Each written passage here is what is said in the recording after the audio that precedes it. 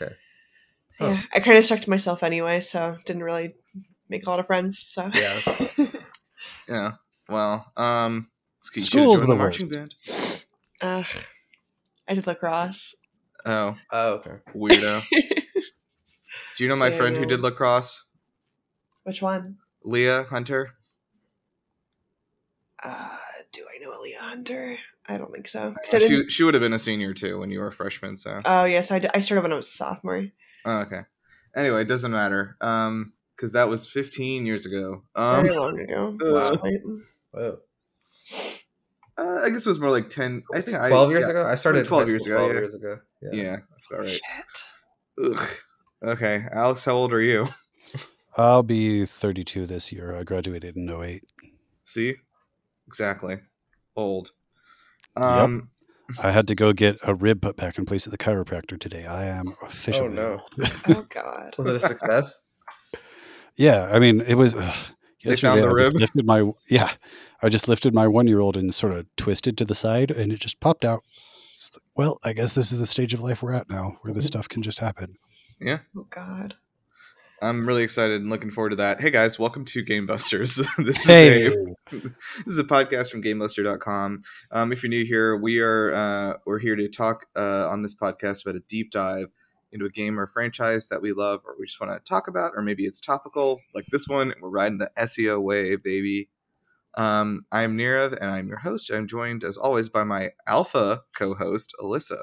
Why am I an alpha this week? Oh gosh. Pokemon. Fair enough. Fair enough. That means we all have to fight you, right? Yeah, and then I am also joined by local Pokemaniac, Alex. Wahoo! And bug catcher, Nikhil. I've caught some bugs in my time. All right, there we go. So, just to warm up real quickly, we're gonna talk about, I guess, what we're playing this week. So, Alex, why don't you kick us off? I'm guessing you're gonna say Pokemon Legends Arceus.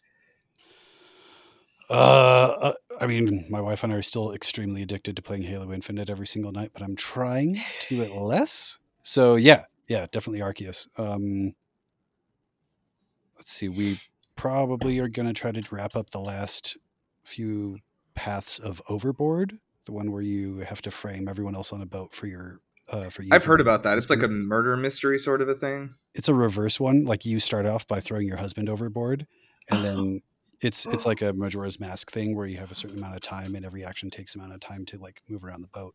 I feel like this is appealing to Alyssa a lot. I like that idea. The throwing a man actors are overboard. great. The dialogue is incredible. I did not expect God to be the best character. It's a great time. What is this called again?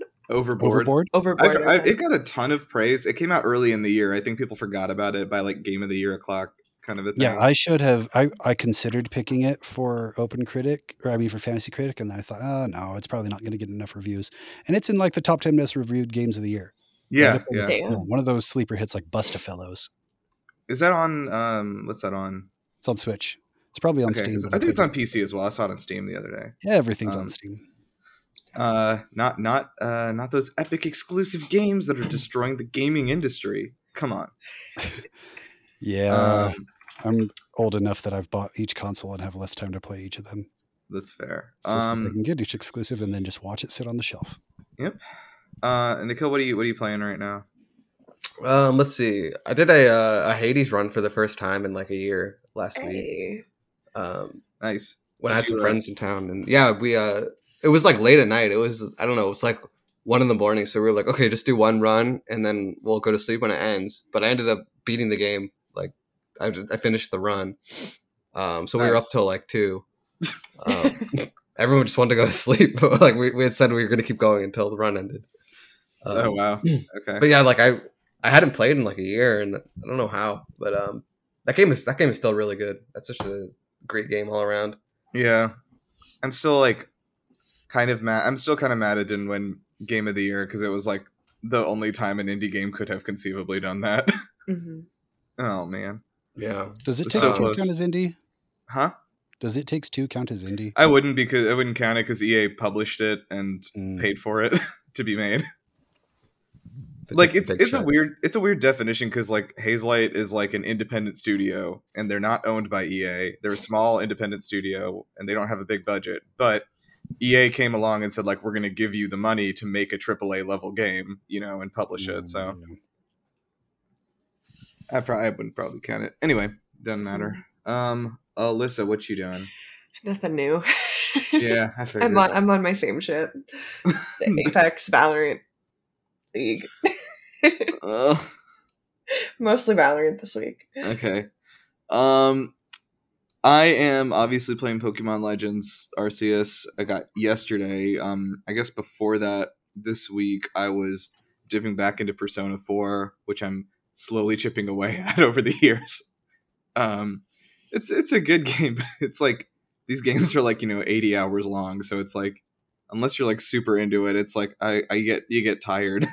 Mm-hmm. Is that just on the 3DS? Persona 4? No, Persona 4 is only on PC and PlayStation Vita. Oh, am I thinking of Golden? So really it's only on PC. Unless you're one of like the 9 people who have a Vita. Yeah, I'm not. Yeah. Yeah,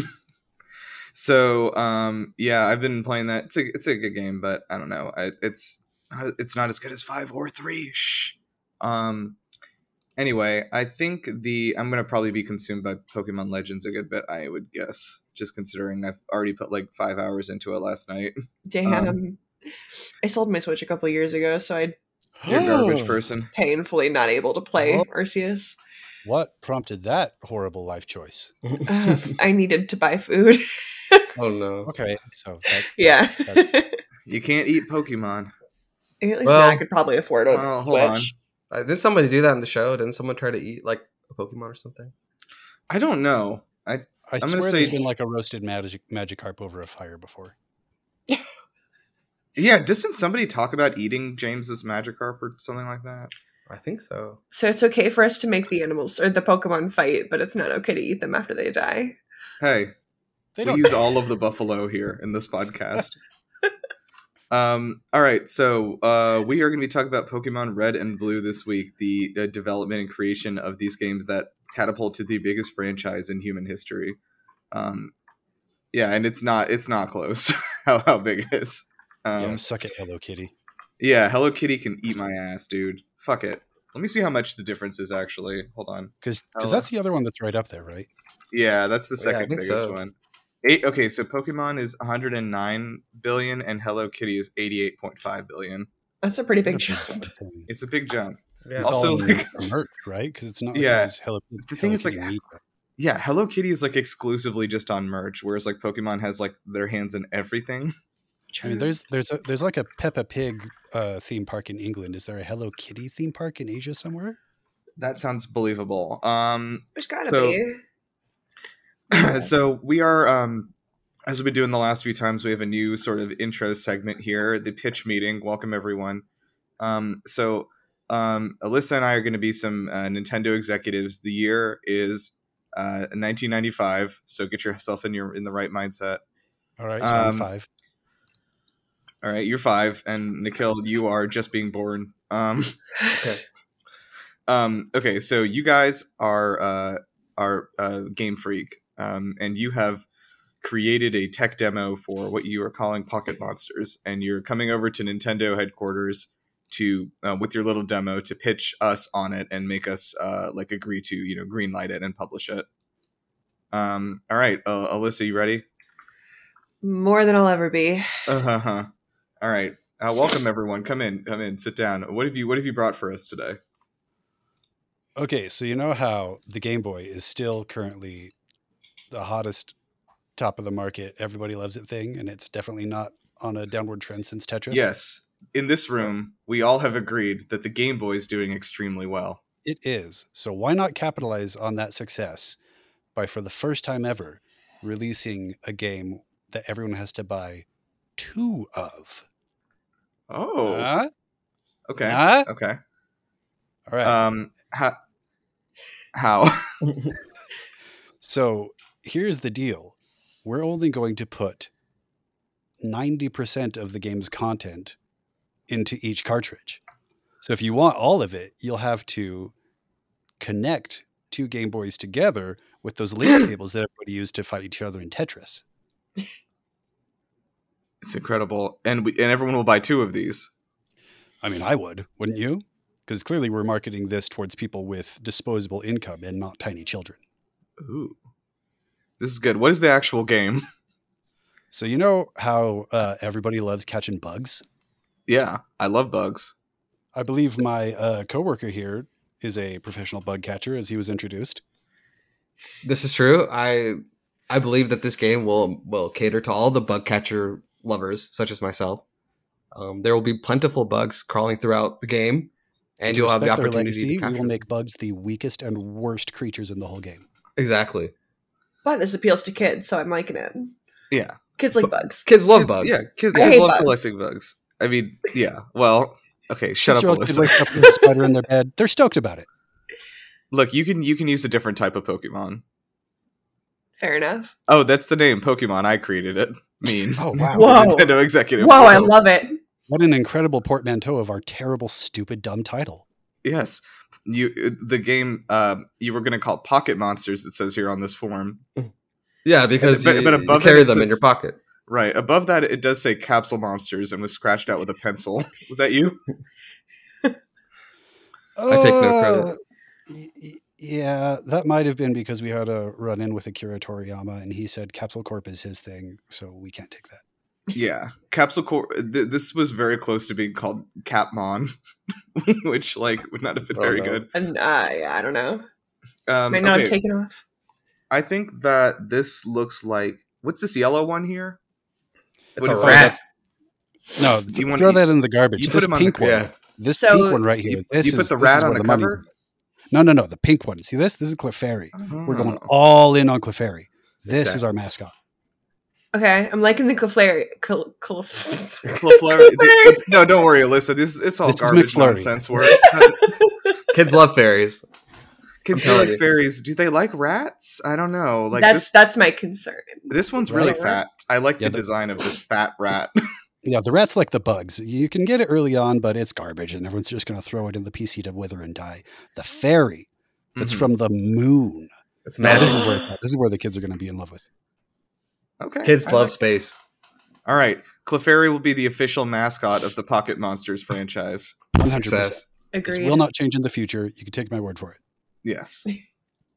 All right, good. We did it. We're gonna greenlight this. Here's $11. Gonna red You guys and Oh, can we go- forgot to mention there will be caves in the game, and every 2 steps in the cave you will encounter bats and rocks, and that is necessary. Oh, but I the do kids like will love it caves. because that cave is the only place you can find Clefairy. Huh? Exactly. Huh? Between all the Gotta get through bats and to rocks, make it there worth will it. be Clefairy. Okay. Here's the deal. Here's $11. You have a year to make this. Get out. Go. Get out of my house. Get out of my sight. I'm throwing a dollar, like literal $1 bills at you. What the heck are we going to do with these dollars? We're in friggin' 90s Japan. Yeah, this is 1995 Japan. So good luck. Okay, so the reason that we don't need to worry about this too much at the beginning is because everyone in the world knows what Pokemon is. I don't think it really warrants an actual description. Wait, are we back in real life now? Yeah, we're back in Okay. in the modern time. 2022? Somehow. We're here. I'd rather not be here. Yeah, well, it was nicer in 1995. I wasn't sure if we had to play out the switch from Clefairy Focus to Pikachu. No, we're in an alternate universe now where Clefairy did become we changed They didn't change the that past. decision. Okay, so That was the plan let's initially, right? sorry. That was the plan initially, right? Clefairy was going to Yeah, no, that was the plan. Yeah, Clefairy was the reasoning. We can actually get into that later. Yeah, let's go and jump into that. Starting at the beginning here with the most basic information. Of course, these final installments of Pokemon Red and Blue were released in Japan in 1996 as Pocket Monsters Red and Pocket Monsters Green, and then Pocket Monsters Blue was released in Japan a year later. They were we'll get into how this messy release happened basically, but Venusaur did disappear and was replaced by Blastoise, the superior turtle, I guess. Plant Monster is better.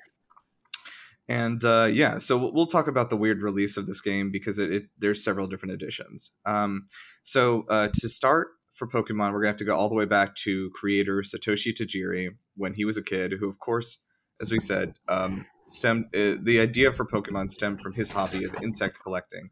which love was bugs. people love.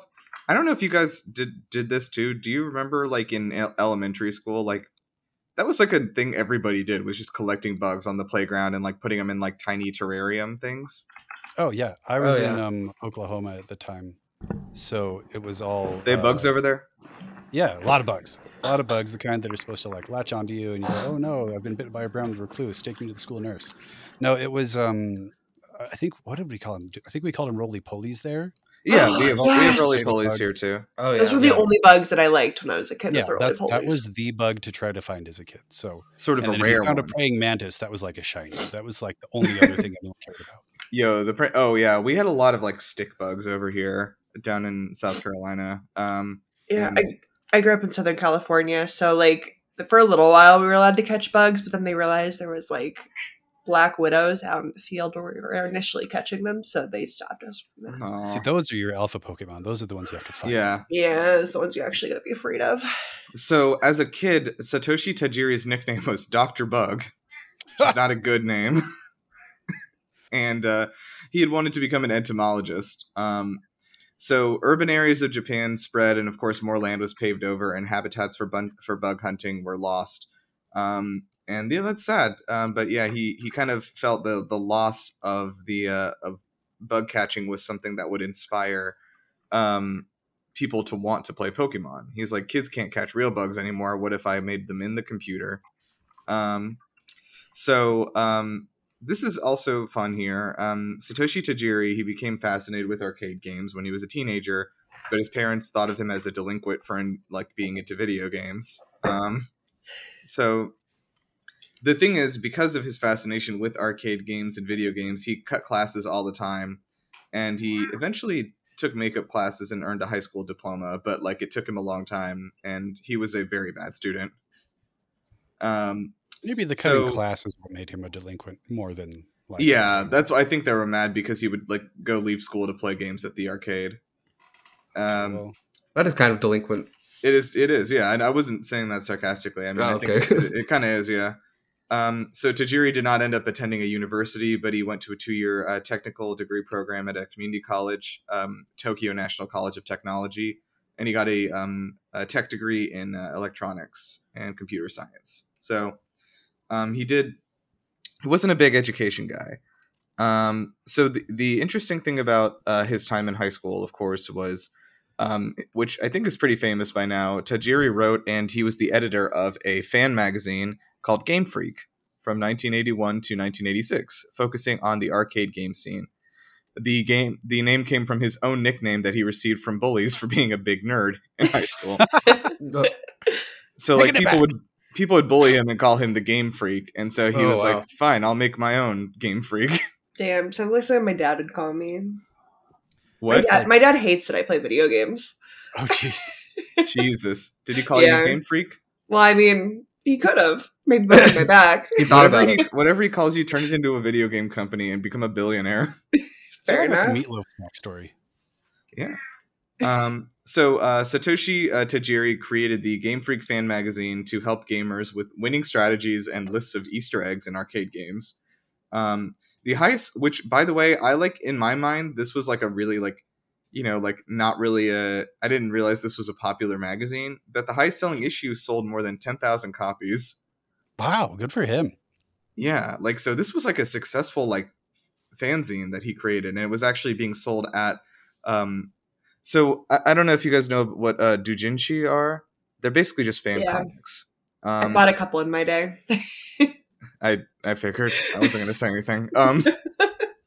So basically they're fan comics, and doujinshi magazine stands are pretty common around, or were pretty common. I don't know how they are anymore, but were pretty common around Japan, and he actually was able to get famous enough within that small world to have his to have the Game Freak magazine like at each of these locations, so you could buy it like really all over, which is pretty crazy. So the really cool thing about this is that Ken Sugimori, who would later become the lead art director for Pokemon, saw the magazine Game Freak at a doujinshi shop, and he contacted Tajiri, and they began collaborating. So really cool that the guy who literally the guy who designed the Pokemon really only got in on this because he saw his magazine in a shop. So more. Sorry. Oh no, I just did a grunt. Nothing. Okay. You can be a rocket grunt. Rocket grunt. I was going to say. Yeah. So more contributors came onto Game Freak, and Tajiri began to realize that most games that he was talking about were lacking in quality. Video games are bad now. So he and Sugimori decided that the solution was to make a good game instead. What, did the NES come out? NES games are bad. Woo! Yeah, you got us. They were good. They were good when they came out. Come on. They were I'm wondering I'm honestly just wondering what the garbage games he was. I don't actually know. He was talking about arcade games though, so he wasn't really focused on the NES. But he said arcade games were degrading in quality, basically. Got it. So Tajiri and Sugimori evolved the magazine into a video game development company, and they opened the doors to Game Freak in 1989. So, interesting note about this. So you guys may know this, but the main character of Pokemon Red and Blue is named in Japanese Satoshi, after the creator Satoshi Tajiri. Mm-hmm. And in the anime, actually, Ash's name is Satoshi. Mm-hmm. And Gary, his name is Shigeru, named after Shigeru Miyamoto, who became Tajiri's mentor as he began to get into video game development. Both of these characters are actually based on their personalities when they were kids. So I guess Shigeru Miyamoto was a big asshole. That's really hard to imagine. It's kind of funny. I mean, I think wasn't video game Gary not quite as mean as the show Gary though? He was a little bit mean, but he wasn't as mean. Yeah, I don't know how authentic the localization is, but that's every time you beat him, he's still like, you're just a weakling. Smell you later. That's true. Later. Yeah. I don't know what the original Japanese what he was saying. What was his catchphrase in Japanese? Do you think it was I don't think it was. I don't think smell you later. Yeah, I'm guessing it wasn't that. That can't be right. So while growing up, of course, as we said, Tajiri noticed that the urbanization was taking place and the insect population was declining all around. And he noticed that kids would play in their homes instead of outside. So he's like, why don't I bring the joy that I collected outside with these bugs to people in their homes? Aww. And so he created little creatures that, of course, at first all of them resembled insects, but he eventually branched out into different kinds of monsters. And that's really interesting monsters. Because wasn't the first one drawn Rhydon? I am not sure. I didn't see that anywhere, but I guess these are when it was still Capmon. I believe the first promotional or released image was the protagonist and a Rhydon exploring a cave. Oh, okay, that's possible. Yeah, I didn't see that anywhere. Let me know if that's right. Yeah, he thought that kids could relate with these Pokemon by individually naming them and then controlling them to represent this is a good way of relieving stress and connecting with your little mons. And he also was very adamant from the very beginning that Pokemon do not bleed or die in battle, that they only faint. Because he did not want to further fill the gaming world with what he said was pointless violence. Right, because all the violence. They are still hitting each other. I just want to throw out. Yeah. So basically, didn't want gore, but it's okay if they're fighting. Basically. So yeah, when the Game Boy was released, Tajiri saw the system and thought it was perfect for his idea because of the link cable, which he envisioned would allow people to trade Pokemon with each other.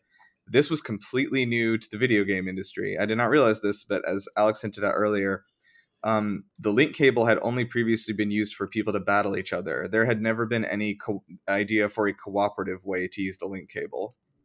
And so he said, I imagined a chunk of information being transferred by connecting two Game Boys with special cables, and I went, wow, that's got to be something. Gee willikers. The last part was me. I found that really right on sketch. I sent it in the Game Busters Discord channel. Check that out. It actually looks more like those little statues that are everywhere in the gyms. Oh yeah, its head is huge. Yeah, think that's what this design turned into, is those generic Pokemon. Oh, you know what it statues. also looks like is the substitute doll a little bit. Yeah, because that's the same one that's Is that the same in thing your, that's in the gyms? well, Yeah, I guess the so. same as when you pause. When you pause and it's Uh-huh. got your little Pokemon icon, if they're bipedal, right? Yeah, remember there was like 5 sprites in the first Yeah. game, Either you fly, either you're a blobfish, or your or Lapras. your Pikachu. That was in the second game. Sorry, it was when everyone was Lapras. Yeah. Anyway, so yeah, the okay. So upon hearing Bugs. about Pokemon, Shigeru Miyamoto, actually came in. So I don't know if anyone's been here in the past when we've covered Nintendo games. Like, there's inevitably a point in the development cycle where Shigeru Miyamoto like walks in the door and everyone starts like crying and hiding under their desks. So like this is not like maybe like advertised as much because like Miyamoto is kind of like this like wholesome force of good in the world, but like he's an extremely strict boss. Like he is known to be like a really really tough person to work for. Because he's like an extreme perfectionist mostly. But he's also very not afraid to tell you that like the thing you've been working on for 5 years is garbage and you should throw it away. So every time there's a Nintendo game in development, sometime Miyamoto will like walk by the door and there people will be like, "It's time." Big reveal. Yeah. Coming to force And like Star Fox Miyamoto into will our come in and kind of tell you thing. if your game is good or not. and then of course inevitably he's always right. You just listen because he's always right. Damn. Yeah, we talked about this a lot in the Splatoon episode we did a long time ago, but like when they came up with that idea, like he walked in and he like saw the tech demo of it and he was like, "This is bad. This game's going to fail unless you turn them into squids." What? Wait, so what was it before they were squids? Actually, Was it so people? the original demo of it, they had the idea was that they just this is crazy that they actually designed it to be a Mario game where they had like Mario characters running around shooting ink. Oh, so like the Mario Sunshine Bowser Yeah. Jr. Paintbrush idea. Inspired by Mario Sunshine. But I can also see why he would say that. It makes so much more sense to have like squid people shooting Yeah. ink at each other. Yeah, I know. Anyway, it's just funny. And then like then he made them all punch the goo. He got a pile of. He was like people don't understand. Like Miyamoto ended up after seeing the demo, he made himself like the executive producer of Splatoon. So like he wasn't like hands on with it, but he was like walking by the studio and stuff. But basically, he also go listen to our Splatoon episode because this is crazy. But he got a pile of a goo of an unknown substance. Nobody Wow. he would tell anyone what it was, and put it in the middle of the studio, and he made everyone go and punch it so that they would understand the feeling that he was going for. I feel like we're gonna have to like commit to some sort of similar ritual if we ever all meet in person. Yeah, Maybe we're gonna have to holding just onto that stand there. 90s Nickelodeon I'll find slime. goo of unknown origins and make us Yeah, all punch if you can hit up Nickelodeon and see if they have any left. Oh, it was called GAC. That's what it was. The slime that you could buy in the 90s. It was Really? it. Yes. Okay, I don't remember the GAC. Oh man. Jack. I just remember Oobleck. I think Dr. Seuss created Oobleck, and we used to Yeah. use that as our slime. He Ooh. definitely created the word, but I don't know if he sent out the recipe. Yeah, I don't think he. Yeah, created maybe he the didn't create the actual recipe. God, we Who's to used say? we had Floam. I mean, that was like not quite the same because it wasn't really goo. I It was more remember just like Floam. Made a little pellets, right? yeah, Yeah. and we got that rubbed into our carpet. And my parents hated us and never let us have stuff like that again. Did that with moon sand.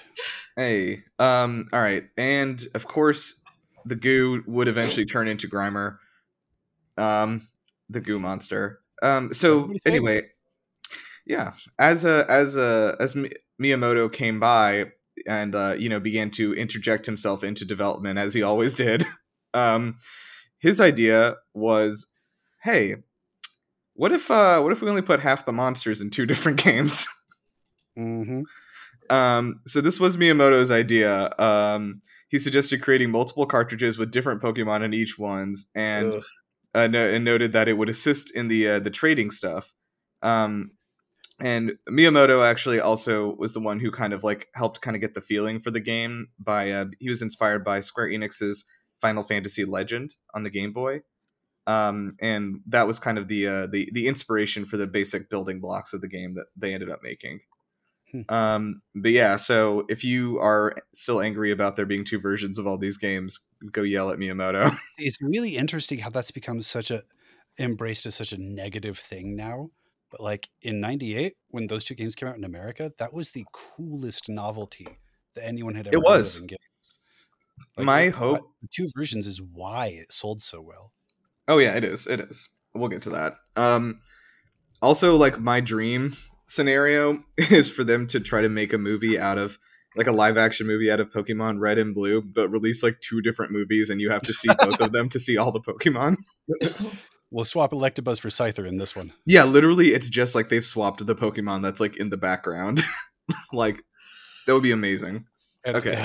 Instead of having like a blue Ozark on Netflix filter in one of them, you get a red filter on the Oh my other. god, that's very good. You get a Dune filter on the other one. Yeah. Anyway, Ken Sugimori, who was a longtime friend of Tajiri, of course, headed the development and designs of the Pokemon and worked with a team of fewer than 10 people who created all 151 Pokemon. So Sugimori served as the art director. He was not the express like creator of every Pokemon, but he did do the final designs of everything after his team, came up with the ideas and everything in the pitch room. So, fun fact, little known person, Atsuko Nishida, is the one who created the designs for Pikachu, Bulbasaur, Charmander, and Squirtle.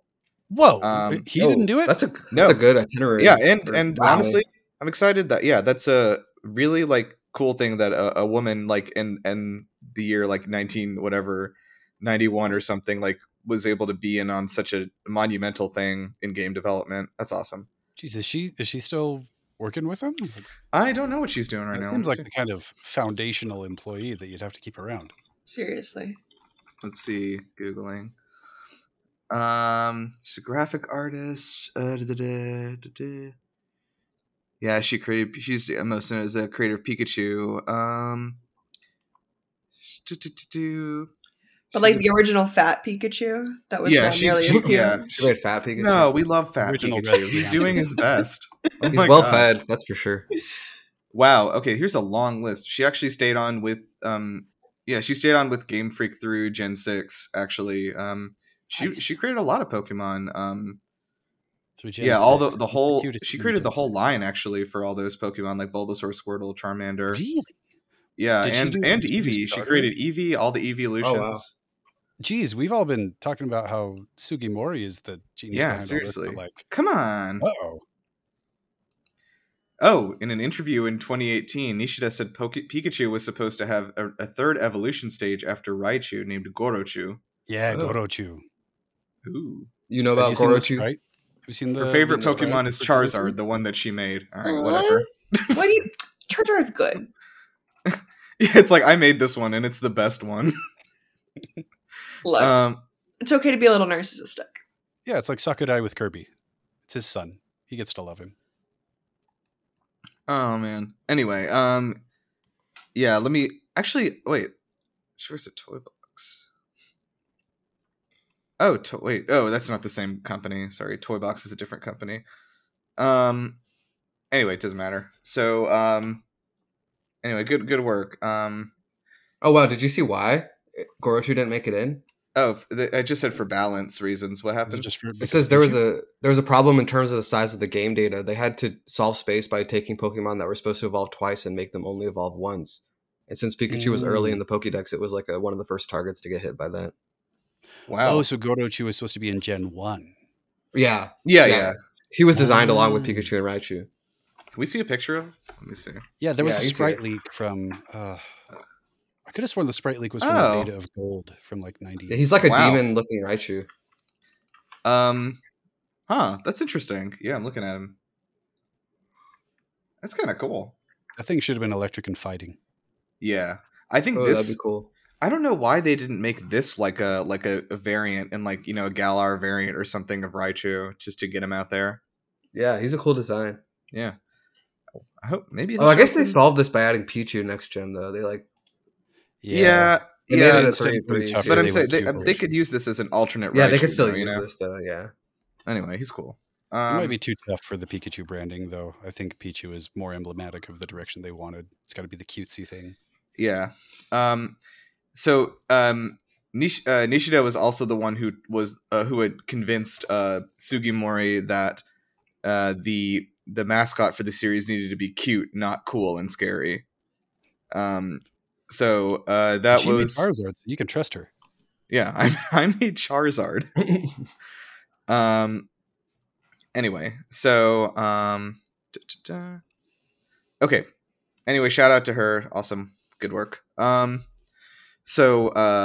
Sugimori, of course, as I said, like finalized each of the designs after they were pitched, and drew the Pokemon from various angles to assist the graphics department to properly render them.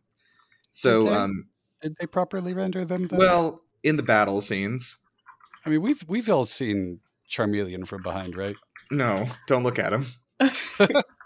There's some other Pokemon that look horrifying from behind. I'm trying to remember who they are, because I remember this being a whole thing. Anyway, so interesting thing that I legitimately did not know is that Junichi Masuda was the composer for the first game. Yeah. I completely forgot this. When Masuda, did he stop of course, doing music? He stopped doing music, I think, at Gen 3. Yeah, that sounds right.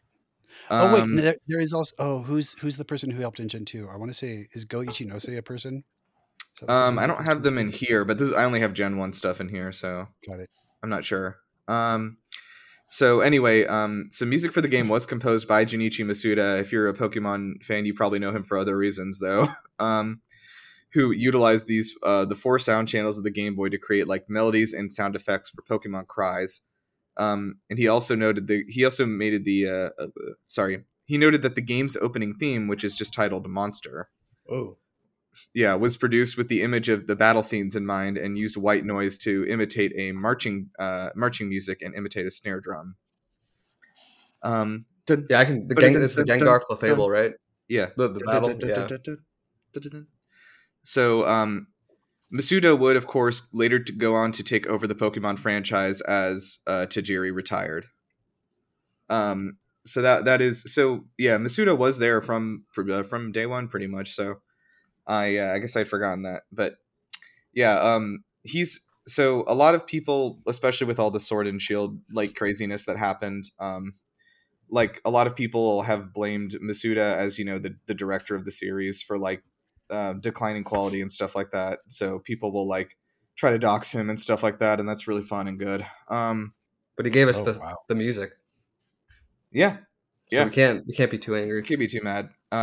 Plus, it looks like they actually on Route 2. They won't dox him anymore. I actually did look at the credits for Legends Arceus. They actually Masuda did not work on this game at all. He's working on Gen 9. He's directing it. Oh wow. Omori was the lead producer for this game, and the guy who directed this game, Legends Arceus, was the same guy who the only game he directed before was Ultra Sun, Ultra Moon. Huh. Yeah, interesting. So I guess Gen 9 is probably well underway. Do you really think? Does anyone think it's going to actually come out at the end of this year? I don't. But if it probably not. No, I think they're going to do a DLC for Arceus this year, and then they'll do. That's what I think. They're going to do like a massive expansion for it. I think at the end of the year. Yeah. I think that makes the most sense because they always do their gen reveals in like February. Yeah, and we're not having that happen next month. There's no way. There's no way. Like, plus, I mean, hopefully that would like give them some extra time, like because usually they're on a 3-year development cycle from like conception to release, which is insane.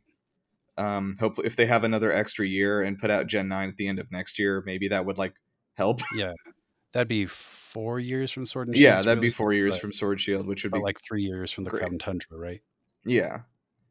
But I don't think that the whole team was working on the DLC, so fingers crossed. Also, like Game Freak is again not that big. It's only 150 people, which like they could hire 10,000 people if they wanted. And they should hire some more. They should hire more, not 10,000. Yeah, like, they should have like. I mean, there are studios like there are studios that like these AAA studios usually have like 300 to 500 employees. Like that's normal. But I guess they just figure if they're selling 20 million copies of a game anyway. Why bother? Why? Anyway, so okay, originally, of course, this game was called Capsule Monsters. The title went through several transitions due to trademark difficulties. It went through Kapumon with a C and Kapumon with a K, before eventually settling on Pocket Monsters. Tajiri said he was fully expecting Nintendo would reject this game because he didn't think that it would understand the concept. However, like, the game, of course, turned out to be a success, something that neither Tajiri or Nintendo expected. And it was especially unexpected because of the declining popularity of the Game Boy, which, as we hinted at earlier, was doing very badly at the time this game released. It was at the top of the mountain. Everyone loved Top Game of Boy top in of the charts. 1996. So Pokemon Red and Green would release on February 27th, 1996 in Japan. They sold rapidly, and indeed, Nintendo found that Miyamoto's idea for putting half the monsters in each different game prompted consumers to buy both, or else encourage their friends to get the opposite version from them. Mm-hmm. That was So- the big one for kids. It was encouraging your friends. Yep, To you get got to one get thing. this. Yeah, Yeah. like I want fucking Sandshrew, and nobody wants Hmm. Sandshrew. I don't know why I said that. Like I mean, there were kids whose favorite was Sandslash. That thing looked rad. maybe. Yeah, Sandslash was cool. Sandshrew wasn't. Sandshrew was cool. version exclusive, right? I think. Pretty sure. it was. Yeah, I mean, the first one I actually Ekans? owned was yellow. I think Ekans was So- as well. Yeah. Yeah, I think Yeah. Sandshrew and Ekans were the ones you were supposed to trade. Yeah, I think so. Yeah, I mix So- up the exclusives across all three of them all the time. The original versions of Red and Green that were released in Japan in 1996 were a bit buggy, to say the least, and they had especially a lot of sound issues. Being that it was Game Freak's first game, they did learn from their mistakes, and they released a more definitive edition of that called Pokemon Blue in Japan at the end of the year. That was free from bugs and had a few caves and Well, other areas reworked. Not totally free from bugs, right? No, definitely not. I was gonna say there's some very well known bugs. Yeah, we'll get to those too. 'Cause Blue is what the American versions were based off, right? Yep. Yeah, we're about to get to that. So this version, Pokemon Blue, that was released in Japan, was then split into two versions with different Pokemon to catch, and that was released worldwide, and that became what we know as Red and Blue. Yellow version, of course, is a special edition that featured Pikachu following behind the player and some references to the anime like Team Rocket's Jesse and James, and that was released a year later in Japan. Well, it also like the plot was like more towards the show, right? Like you caught Yeah, the three yeah. starters and yeah, a things lot like of that. it was altered for that. yeah. As a tribute to the original concepts, of course, the remakes for the Game Boy Advance were titled Pokemon Fire Red and Leaf Green. So, like, a lot of people who are not in the know are like, what's Leaf Green? There it is. Bunch of dummies. Yeah, how can you not be in the know? Yeah. You gotta know. I thought, like, I think there were, like, rumors about them doing a third version for a long time, like Ocean Blue or something like that. Yeah, But, I mean, there were obviously also. never happened. I mean, are we going to talk about like playground rumors of Pokemon at some point? Because there We're were going to get to some that, yeah, bonkers don't worry. Yeah. Mhm. I have Oh, that I've got a at good conspiracy. Okay, good. So let's see here. Today, yellow version. Okay. So to create more interest for these games, Tajiri revealed an extra Pokemon called Mew that was hidden in the games, which apparently no one at Nintendo knew about. What? Yeah, What? he hid it in How? the game. Well, because it was hidden and couldn't be caught in the game, but it Oh, was coded okay. into it. Got you. So he wanted to create a lot of rumors and myths, and keep the interest alive and have people hunting for some way to find Mew, basically. The truck. Yeah, the truck. We'll get to the truck. the Mew was originally added by Shigeki Morimoto as an internal prank and was not intended to be exposed to consumers. Once he got out there and everyone found out Mew was in the game and was trying to find a way to get it, Nintendo decided to distribute Mew through a promotional event from Nintendo, which was the only way to get one. Until 2003, I saw there was a glitch that was discovered to trigger a wild Mew battle. Yeah, but we can talk about the truck. So let's talk about some playground rumors while we're here. So yeah, this was one that I distinctly remember when I was a kid in school. Was that in the area where the St. Anne is, where you board it, there's like a truck, and that you could use strength to like move the truck, and there would be a Mew underneath it. I don't know why. Saint Anne? Yeah, the ship. The SS Anne? It's in Vermilion Why City. did I say Yeah. St. Anne? I don't know, the SSN. It's like the Whatever. northeast of Vermilion City. There's that truck, and there's nothing nearby it, right? It's just like a truck sitting Yeah, there. it's in the bay. So if you've left the SSN, you can't get back into that area because the sailor's like, sorry, the SSN has already left. Yeah, So I think yeah, that's see- why it became such a rumor, because you yeah, couldn't right. get Because there. yeah, So the people were idea was, talking oh, about yeah, it, and we're just like, game over. it seems like an easy thing to fact check. Oh yeah, but I mean, I don't know. See, most of the Um, rumors that I heard growing up were like impossibilities. Like, there's no way you're going to do that. Like, the popular one at my school was Nido God, where it was like, if you raise 6 Nido Kings to level 100 without rare candies, and then take them to the Elite Four and beat them 10 times in a row without anyone fainting, Jesus. and then you talk to one of those statues in front of the Elite Four, you know, the ones we talked about earlier from the early Mhm. Rhydon sketch, it will spring to life as Nido Oh. God, and you can catch it. Wow. God. That's I a good love one. that. I I might have to love try that. Yeah, I'll definitely do that. I mean, it's possible no one's ever tried it. Yeah, the Nido getting 6 Nido Kings up to 100 does not sound fun. I remember one. This is in Gold and Silver, but like the Ilex Forest, I think the one outside Azalea Town. There's like a rumor that like if you had like in your party you had to have like 6 Pokemon, and then you had to have like 3 of them were in like like one specific kind of ball and 3 were in another one, and then you would have to go like at exactly like 11 p.m. at night to the shrine in the Ilex Forest or something, and then you could summon Celebi to catch it. See, that's Yeah. almost right, because that It's is where almost- you get Celebi, but it's with an item. Yeah, Yeah. It was like a thing. I don't know. People were talking about when the game, because when the game came out, like I was like already, like I had that game on like day one, you know, Silver. So like that was the thing people were talking about before anyone had gotten very far into it, you know. Oh, one of the cool ones is it's not like directly related to the game, but for Gen 1, that Gengar is like Clefable's shadow. If you like line yeah, them I've up. heard that. That Which- little tuft on Clefable's head is like the little spikes that show on Gengar's head. It's kind of cool. Yeah, I'd Yeah. totally buy that one, especially because when it was a normal type, their 2 typings couldn't hit each other. Yeah. You know, they were Yeah. immune to each other. And then they're the 2 that they pick to like fight in that opening Oh, in the sequence, opening too. scene, yeah, that's true. Which is weird because they can't hit each other, but whatever. Yeah, yeah. Um, You ignore that. It's Nidorino and Gengar, right? oh, it is Well, Nidorino and maybe- Gengar. maybe Is there, it's- maybe isn't it's there a, changed into isn't Oh, I there thought there was a- Clefable? I thought Isn't there there was a Clefable. somewhere? It might be. Is that in different the? Is that in the versions. anime? Maybe. Like when The Ash anime is starts watching on with TV. Nidorino and Gengar for sure. Yeah, there's. I feel like there might be. Anyway, Huh. maybe some version of it had that. The God, what was I thinking of? The Oh, I mean, there's like the rare candy glitch too. I remember, which did work. With Missing No? Where you could like. Like Sorry? multiply your items. That one. Yeah. Missing No? Oh yeah. Did you have to have? Yeah, I was gonna talk about Missing No later, but we can talk about it now. I mean, like, that was the What to that say? was the one that everybody did. Everybody knew. You talk to the old man, you have him catch a Pokemon, you fly, you surf up and down, and the 6th item gets multiplied to like 140 something, or Yeah. some number bigger than 100. So Yeah. the tens place is like an icon instead of a number. yeah, it was crazy. So we actually had a used copy of Red version that yeah. had a Missing No already on it when we got it. Yeah. Oh, jeez. Yeah, we Yeah. went and bought it. I caught at Missing No. GameStop or something. Yeah, that's a time bomb until it corrupts your save data. So yeah. it did do that, and the funny thing was that it first evolved into Kangaskhan. Yeah, I remember. I remember that being Kangaskhan. traumatizing for me as a child. Because Missing No was gone, or because No, Kangaskhan because was it gone? was like it's like something evolves into Kangaskhan. Why wasn't I told about this?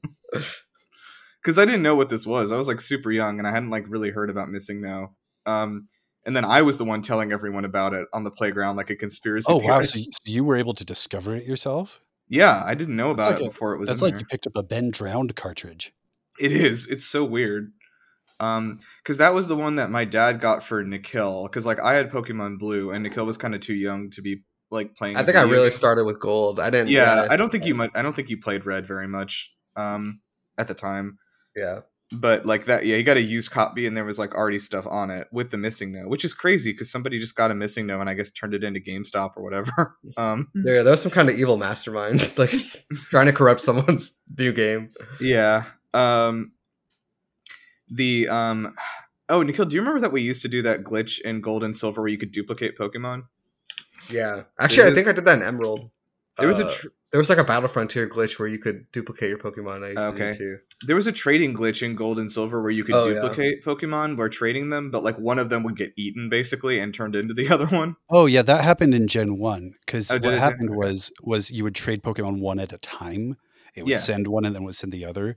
So it's like if you sent yours to the other person and then one of you, I can't remember which, turned your Game Boy off. Yeah. Then the other one would have been replaced, but then the replaced one wouldn't have been sent yet. So you just duplicate it, but you lose the other one. Yeah. Alyssa, are you breathing like really heavily into the mic? I might be on accident. Sorry. It's okay. I got asthma. Oh god. It's okay. I run it through like a noise reduction thing anyway. Yeah, I'm trying to remember what else there was. Like, oh, there was all the Lavender Town like ghost rumors, right? Oh shit, yeah, that stuff. That was like creepypasta shit. Like, people like children's souls were like children were murdered in order to make the soundtrack and things like that. Yeah, God, the Lavender Town soundtrack is still pretty creepy. Like the backwards version of it has got to be why all those rumors started, because that was unironically the creepiest music I had ever heard in my life at that point. Oh yeah, absolutely. It's creepy. And I think like there were like rumors like if you play it backwards, you can hear like the devil's real name and stuff. It's like what? the devil sings it backwards to you. He emerges. I mean, that lines up with all the satanic panic around the game. That probably is true. And those ghost things in Lavender Tower, like they're not a Pokemon, it's just ghost. Oh yeah, those were like there were rumors like those were like like real kids like souls that were like that like died playing the game and were trapped in there. Were dead kids? Yeah, dude, that's what they see. Everybody that I knew just thought they were. I mean, obviously, kids were just making this crap up, but we just thought it was the ghosts of the actual dead Pokemon because that's probably what it actually is. I think that is what it is, right? I think that's what it is. Well, because when you run into a ghost, it's just you don't have the Sylph Scope, so you can't tell what it is, right? Yeah. No, I think they are just the spirits of the dead Pokemon. Like, anyway, yeah, that was creepy though. I remember being like actually scared of Lavender Tower when I was like younger. Like, you know, when I was playing this the first time. You had to play on mute. It was scary, man. Okay. So, moving on then. During the North American localization of Pokemon, a small team led by Hiro Nakamura went through each of these individual Pokemon and renamed them for Western audiences based on their appearances and characteristics. So while doing this, Nintendo also trademarked 151 Pokemon names to ensure that they couldn't be taken, which was a good idea. So, that's one thing about these games is that they do rename each Pokemon for each region that it's released in. Like, you know, each of the like 12 or 13 languages they make these games in, each Pokemon have different names. And they're usually always the same idea of like a pun name almost. But like a lot of the Japanese names for Pokemon like rely on like onomatopoeia or like concepts that like are completely like foreign to us. Yeah. But yeah, I don't know. So does anyone have any fun Japanese names they want to shout out? The legendary birds have kind of dumb English names in Japanese because they're just like, what is it? They're like Freeze, Sparks or something. I know that Zapdos and Jolteon have almost identical names. Let's see here. Basically Sparky in Pokemon form. Yeah. Oh. I'm trying to see Articuno. What's his name? Because Articuno is Freeze. Yeah, his name is Freezer. Oh, Freezer. That's taking more Akira Toriyama trouble. Oh, in French it's Articodin, named after Odin. Okay, yeah. Zapdos Odin is the god? Yeah. Oh. That's kind of dope. Zapdos is thunder. Moltres is just fire. The name of Moltres is just fire. The Japanese, the Chinese names for a lot of these are like so funny because they're like just literally what it is. Like Articuno's Chinese name is the literal translation of quick freezing bird. It's so literal. I don't know if I still have these from a long ass time ago. I collected a bunch of. Let me just check around and see. Talk about Pokemon for a second. So, if you could be any Pokemon, what would you be? Bee? You have to pick Bee. Oh, so you can be all the Pokemon? Well, if you No, could so pick you can be one a person Pokemon, again. pick one Pokemon, which one would you be? I'm assuming we're Besides Gen 1 Pikachu. only today. Whatever you want. I don't care. Jeez. I don't know. Mr. Mime can at least live with Ash's mom, so that's probably the happiest life. I feel like Mewtwo has like such a troubled past and like very deep emotions. You know? If you become Mewtwo, Fair. do you turn into one or do you acquire his backstory? Yeah, are you a generic Mewtwo or are you that Mewtwo? Is I'd there say even more than one Mewtwo? Actually, speaking of all that, the That's a most concept. confusing Pokédex entry, which does, lend credence to the idea that the Pokédex is just garbage written by 10-year-olds, Uh-huh. is Kadabra's Pokédex entry that says, "It happened one morning. A boy woke up, turned into Kadabra." Yeah, I forgot about that. Like, wait, oh, no. so he skipped Abra? Like, it wasn't an Abra that turned into Kadabra. no, it was just The a first guy. one was just some guy, and then I guess Some he evolved guys. into an Alakazam and had babies Oh, in Gen God. 2. What's Covered in the Gen 1. book called where the guy turns into a bug? Maybe it Oh, was kind of what they, Metamorphosis. Oh, yeah, it's kind of what they Metamorphosis. based it off of. Maybe. But they also Except based it off that Yuri thing. Geller, which got, Kadabra removed from the trading card game entirely. Oh yikes! He's like, this these is are not my the spoons. You can't use spoons. There, hold on a second. This is not the list I made, but I found some list of some good ones, like Ivysaur, whose name is Wonderful Froggrass. I love that so much. Yeah, Gloom is Stinky Flower. Good. Wow, Doug Trio is 3 ground mice. Okay, Mice? They don't look I like guess- mice at all. Come on. We can't see what's underground. The rest of it is just a big mouse body with that sticking off the top. Oh god. Slowpoke's name is Dumb Beast, No. and then Slowbro is Dumb Hippo, and then Slowking is Stupid King. Is this Chinese? Why are they Yeah, this is the Chinese stupid? name. Why are they calling them stupid twice? How literal this is. They This thought the implications of Magnet- slow weren't drastic enough. Magneton's name is 3-in-1 Magnet Monster. 3-in-1. It's like it's a sale. Like get your 3-in-1 magnet. 3-for-1 Magnet Monsters. All right, that's it. I learned the wrong language. Yeah, I know, right? Dirt Land Cloud is Landorus. That's a pretty fun one. Whoa, Ditto's fucking great. Listen to this. The 100 Change Monster. Ooh, that's really Oh. cool. That's so good. They're actually really dope. That's like some mythical being. That's cool. Oh, Yeah. wow. Listen to this from Magmar. Duck-lipped Fire Dragon. Oh, I don't like that. I hate that so He does much. have duck lips. So you know though, how but they he- have a description for the Pokemon where it's like this, Arcanine Yeah, is the yeah. legendary Pokemon. So they don't have That's the what word- these feel like. Magmar, the duck-lipped fire dragon Pokemon. How do you feel Oh, about yeah. Mr. Mime, the sucker magic puppet? The sucker magic puppet. What Okay, is the that sucker? really. Do they mean, lends like, credence literally, to like, Edward sucking, Lucass's like, It name. just sucks? says sucker magic puppet. I didn't make these names. He's Who he definitely a magic sucking? puppet. Who he sucking? Well, he lives with Ash's mom. Stop. It's just him with It's her. over. It's obvious what's going on there. Everyone thought it was Oak, but nah. No. It It's wasn't really fucking naive. Also, thank you to Silvally, my favorite silver partner fight beast. Oh, Aw. it's the favorite. By default, yeah. no one else gets to have a favorite. Everyone in China, that's their favorite Pokemon. That's it. Yeah, silver partner fight beast. Mandated. Yeah. There's just some. It's just kind of fun. Weedle is unicorn bug. That's very good. Aww. Anyway, so I think I'm gonna be. I think I'm gonna buy. Which edition are you gonna get? I think I'm gonna get Pokemon 3-in-1 Magnet Monster. Fire Dragon has really sold me. Yeah. Which one? Magmar, Ducklip. Oh yeah, Fire Dragon. Duck-lipped Fire Dragon. I'm trying to decide which of these is gonna be the episode title. They're all so good. I think you should go with the mime one. You think Sucker Magic Puppet? Yes, I fucking like love this. sucker magic puppet. I like the 3-in-1 a lot. The 3-in-1 magnet. 3-in-1. Magnet Monster. Yeah, I do. Can we combine them? Oh god. Yeah. Okay, it's going to be a really long title, but you have to have two versions. Right. Oh right, Ew. yeah. The So episode you can name either is get Pokemon Sucker Magic Puppet or version Pokemon 3-in-1 and Magnet Monster. 3-in-1 Magnet Monster version. That's your title. And the only difference is one has we need to Magneton know- and one has Magmar. What we need to do is release 2 versions of this podcast with like different Pokemon's names that we're saying in them. Yeah, just replace the Chinese name segment. Okay. So when red and blue versions were being prepared for release, Nintendo allegedly spent over $50 million to promote these games, fearing that the series would not be appealing to American children. The Western localization team warned them that cute monsters wouldn't be accepted by American audiences, and instead recommended that they be like redesigned and beefed up to look tough. Americans do like tough things. I can see why they thought that. Yeah, but Especially in the the 90s, then when president everything of was, like, Nintendo, in Hiroshi... Sorry?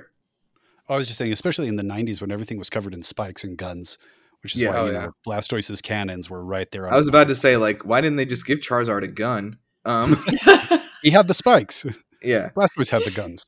Blastoise had guns. True. Fire breath is a good weapon too. It was just Flamethrower breath. Pokemon Stab or Shoot version. Yeah, Pokemon Gun. I'm really excited for that one. That's what they're doing, not Gen 9. Yeah, not Gen 9. So, the then president of Nintendo, Hiroshi Yamauchi, who I believe the Yamauchi family was like owned the Nintendo company until it's not Iwata, the guy before him, I think. Right? Or was Iwata the first person not of the Yamauchi family? to Didn't run the Iwata company? replace the dumb old guy who said that proprietary media was the way to stop piracy and made all of their consoles not sell well anymore? I think so. I'm just trying to remember if he was the first person to take over the company that wasn't part of the Yamauchi family after like 100 Yeah. years. There's like one image of that guy that I always have burned into my brain, but I have no idea what his name is. Proprietary cables are the future. So Maybe redeems. the then president of Nintendo, of course, refused to compromise on the artistic vision of Game Freak, which is awesome, and instead viewed the game's possible reception in America as a challenge to face. Despite these worries, Pokemon has obviously hit, and of course has become the biggest franchise in human history, and that is not close. Okay, And so the franchise, with Pokemon catching on in America, what was the first bit of Pokemon media you ever saw? Like, what made you? I find can out actually about tell you Pokemon? exactly what it was because Okay. I guess I can talk about this now. Pokemon Blue is the first video game that I ever played, and Oh wow! it is the first game that I beat. Also, I played the entire thing when I was like 4 years old, maybe 3 or 4. I remember seeing Pokemon for the first time when I was in daycare. This is my first memory as a child, actually, Mhm. is when I was in daycare and a kid brought his Game Boy. It's a Game Boy Color, I'm guessing at this point, but a kid brought his Game Boy and like was playing one of the versions, and he was fighting Brock. And I remember seeing Onyx. Onyx was the first Pokemon I ever saw, and like all the kids were gathered around watching him like fight, and like I was like, I have to like have this, I was like, this, it must be mine. I need the Onyx, and it's like there's a big rock snake, and I need this one, and so I went home and I like. I talked to, I wanted it really badly, and my dad ended up getting me a Game Boy Color and Pokemon Blue soon after that. And I remember when the show was starting to come out, like I remember, this is insane. I also have a very clear memory of seeing a commercial for the show before the show even premiered, like back in the day, and like being excited for it, like on TV. But anyway, like, yeah, Pokemon's very close to my heart, like being this the first game I ever played and like has been with me my whole life. Yeah, anyway, I had a Blastoise. His name was Blue because it was good at naming things. And we defeated the Elite Four and became champions. And it was like level 81 by the end because I didn't know what I was doing. Sweep them all.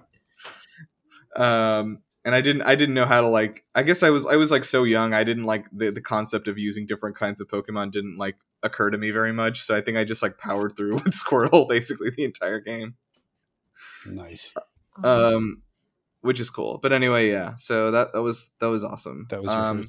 What about you other guys? What was the first thing you saw of Pokemon?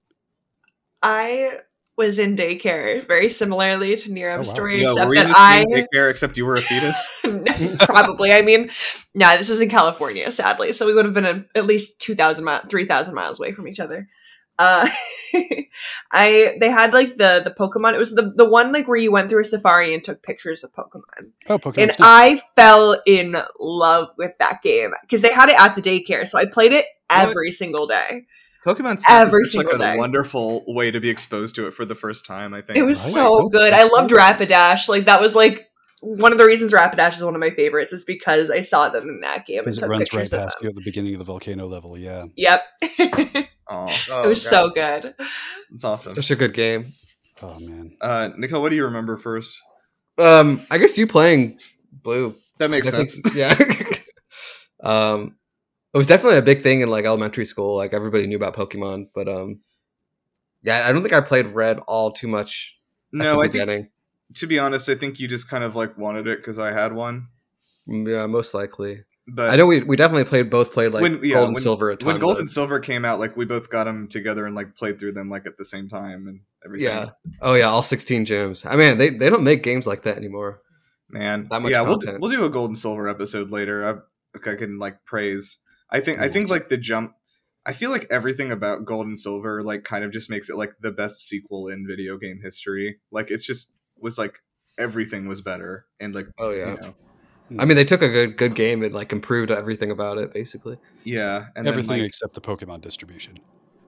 yeah, which is not something you notice as a child, really, but like, Oh, I Yeah. 100% noticed. oh, you did. I was like, where is Houndour? I'm looking for Houndour. Where is he? No, Why is he in enjoy Pokemon Wooper, City? He please. should be in Johto. Enjoy the swooper. Please understand.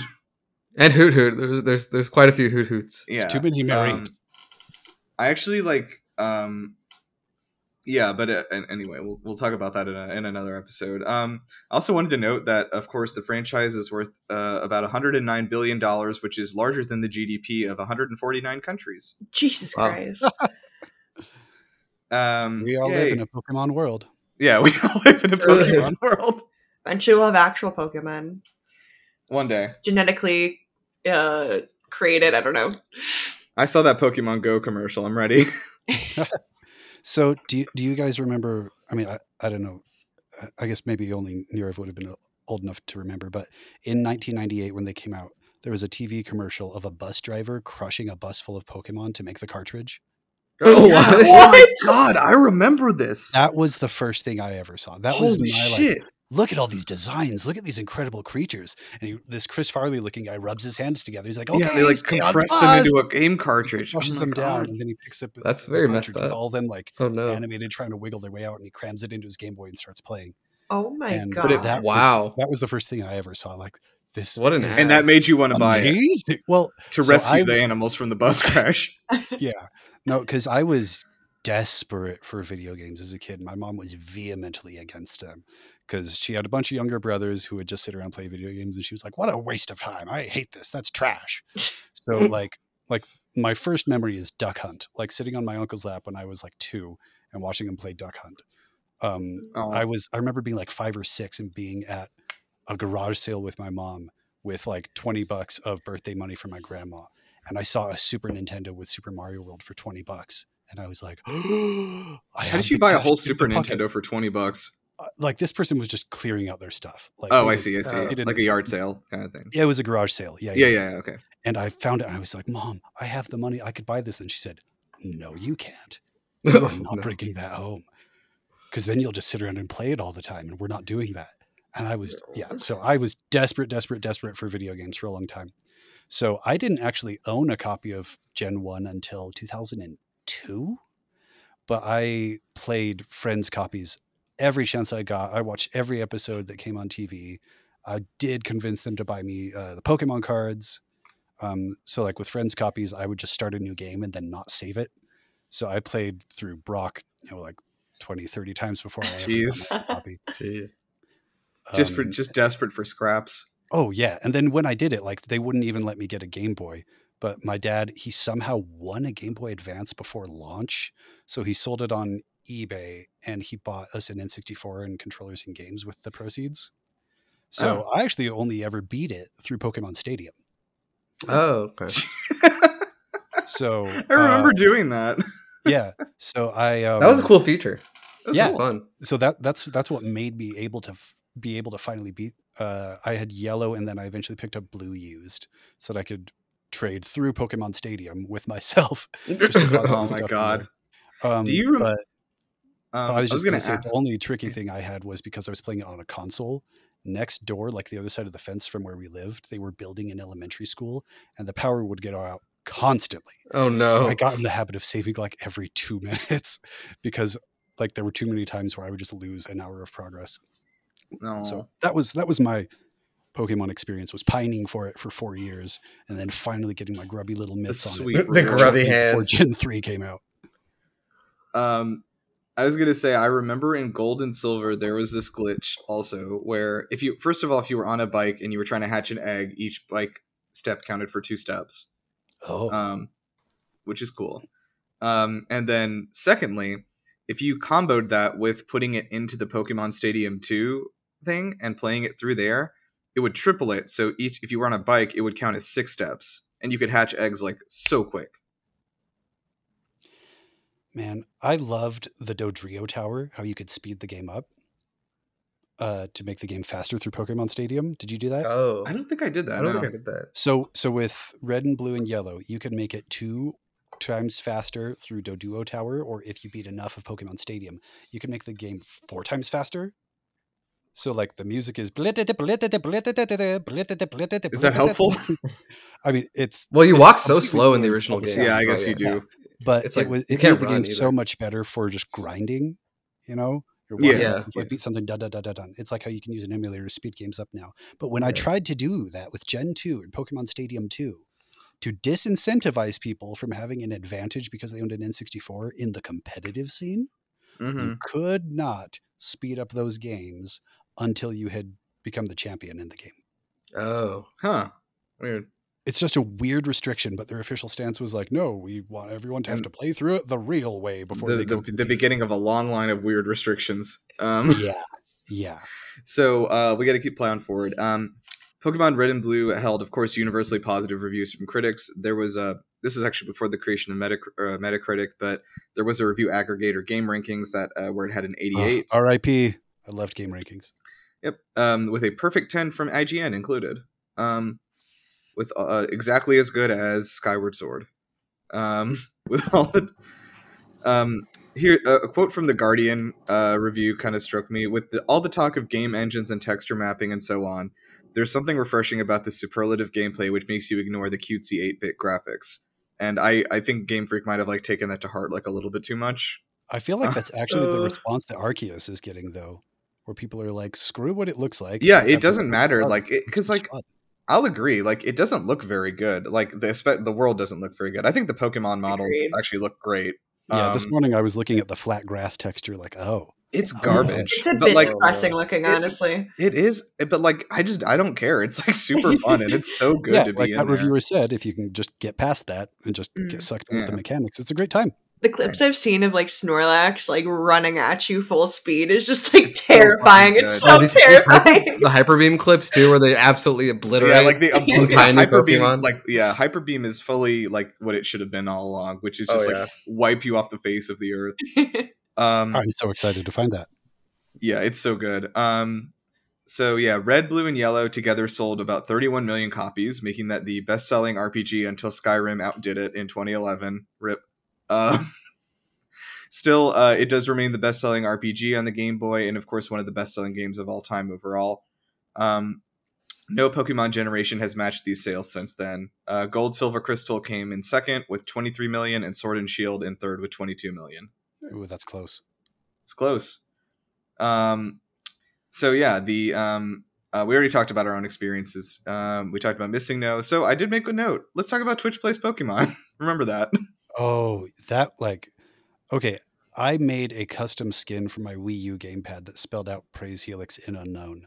Like, Dude. I loved Twitch Plays Pokemon. I didn't watch much of it live, but I watched the recaps at the end of each day that some YouTuber was making. Yeah, I got so into the lore. Like, I remember there was like somebody made like an interactive like lore Bible of like the creation the way of the the world dome and Bird Jesus and Abby. And I love all of it.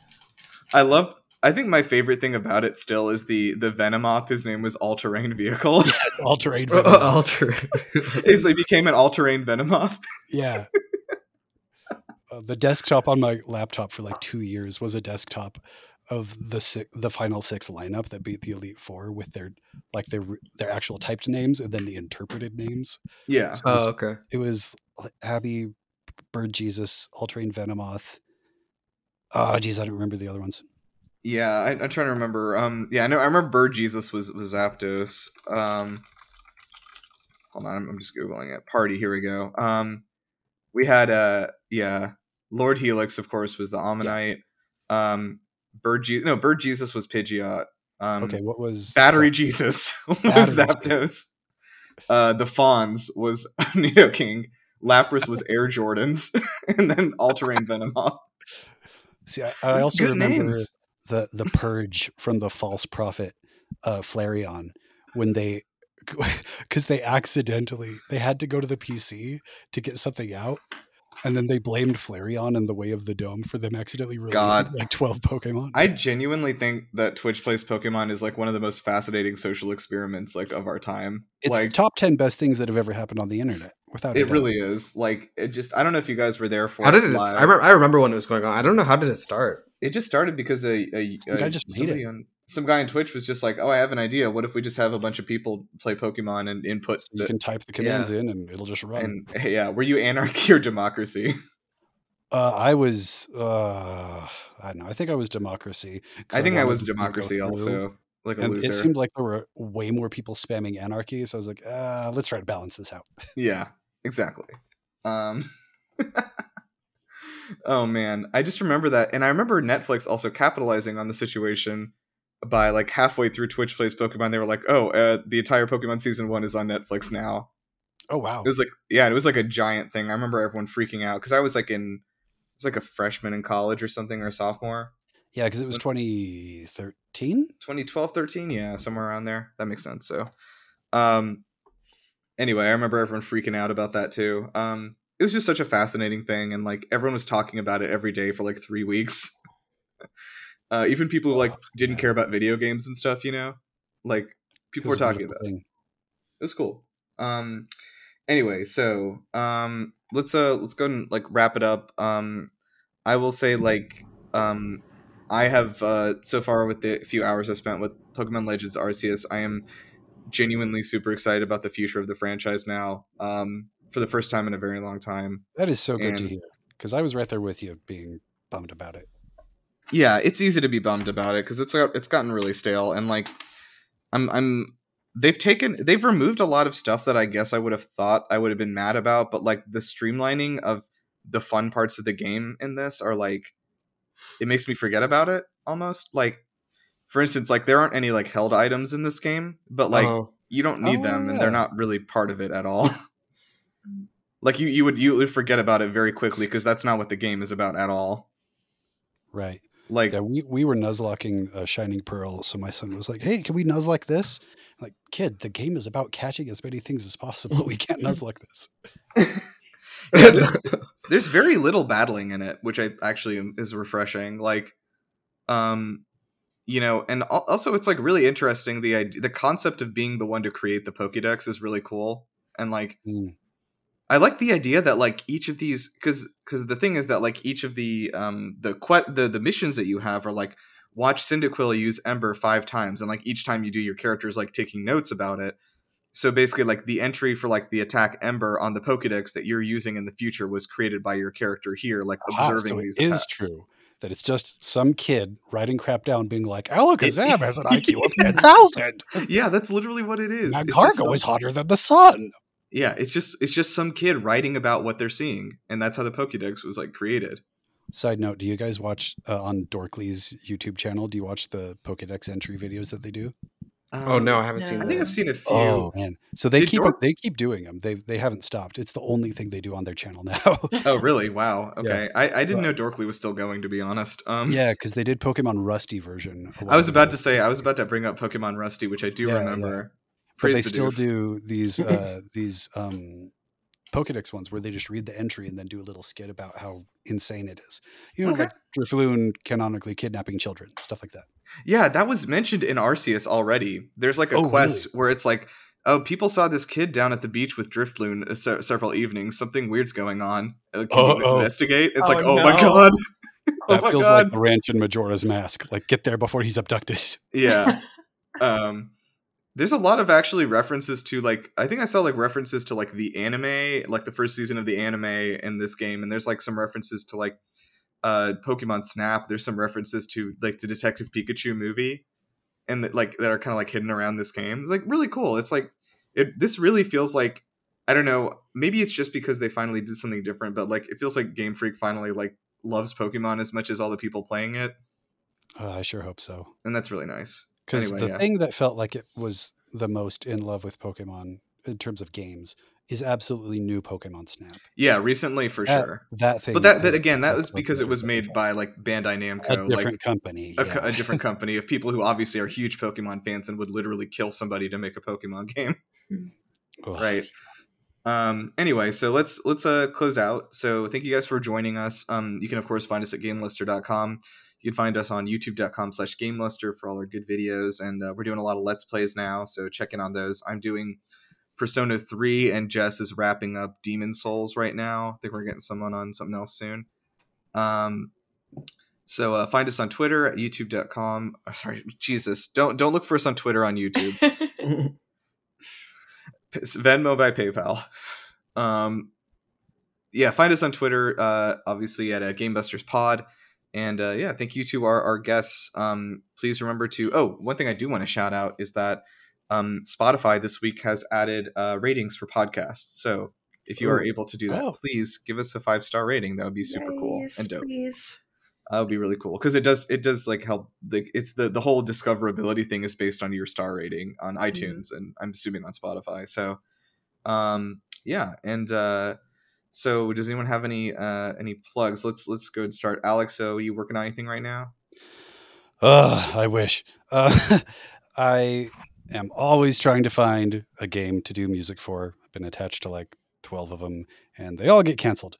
So if anybody wants to hit me up to do music, I am 100% down. But if anybody wants to listen to a Pokemon related thing, one of my favorite things that kind of went very under the radar that I've ever made is I took the Pokemon Gold and Silver bike theme and combined it with I Will Survive by Gloria Gaynor, because I felt like the bike theme melody sounded like the violins that would be in a disco song. Ooh. So if you check on YouTube for just Pokemon bike theme I Will Survive, it should be the only result. I hope so. Yeah, I don't know how many people have made that. I'm I think looking the right pinned now. comment is someone asking me how in the world that idea happened. So Yeah, hi, my name is Alex. Hey, dude, you have 1.3k subscribers. That's pretty good. oh yeah, that's all because of my Mario Odyssey video. I did the song at the very end of that with the lyrics that sounds like it's from Sonic Adventure. I did a cover of that, and that's my one-hit wonder thing. I actually found out recently, this is my own plug, that on my personal channel, I did there's a song by Hollywood Undead that was on their last album called Idol, and they did 3 different versions of it featuring a different like rapper in each one. I don't know why they did that. So I just kind of got annoyed and I made like a mega mix of all 3 of them, with like all the verses in it. And I put that up just on my YouTube channel, and that has 36,000 views now. Nice. Oh, wow. Nice. I don't have any like subscribers on my channel. This is just like my personal one. So, I by the way, I was not able to monetize that, so it's distressing, really. Yeah, Nikhil, do you have anything you want to shout out? I don't think so. Just gonna start. I just purchased Arceus this morning, so gonna start playing that. Nice.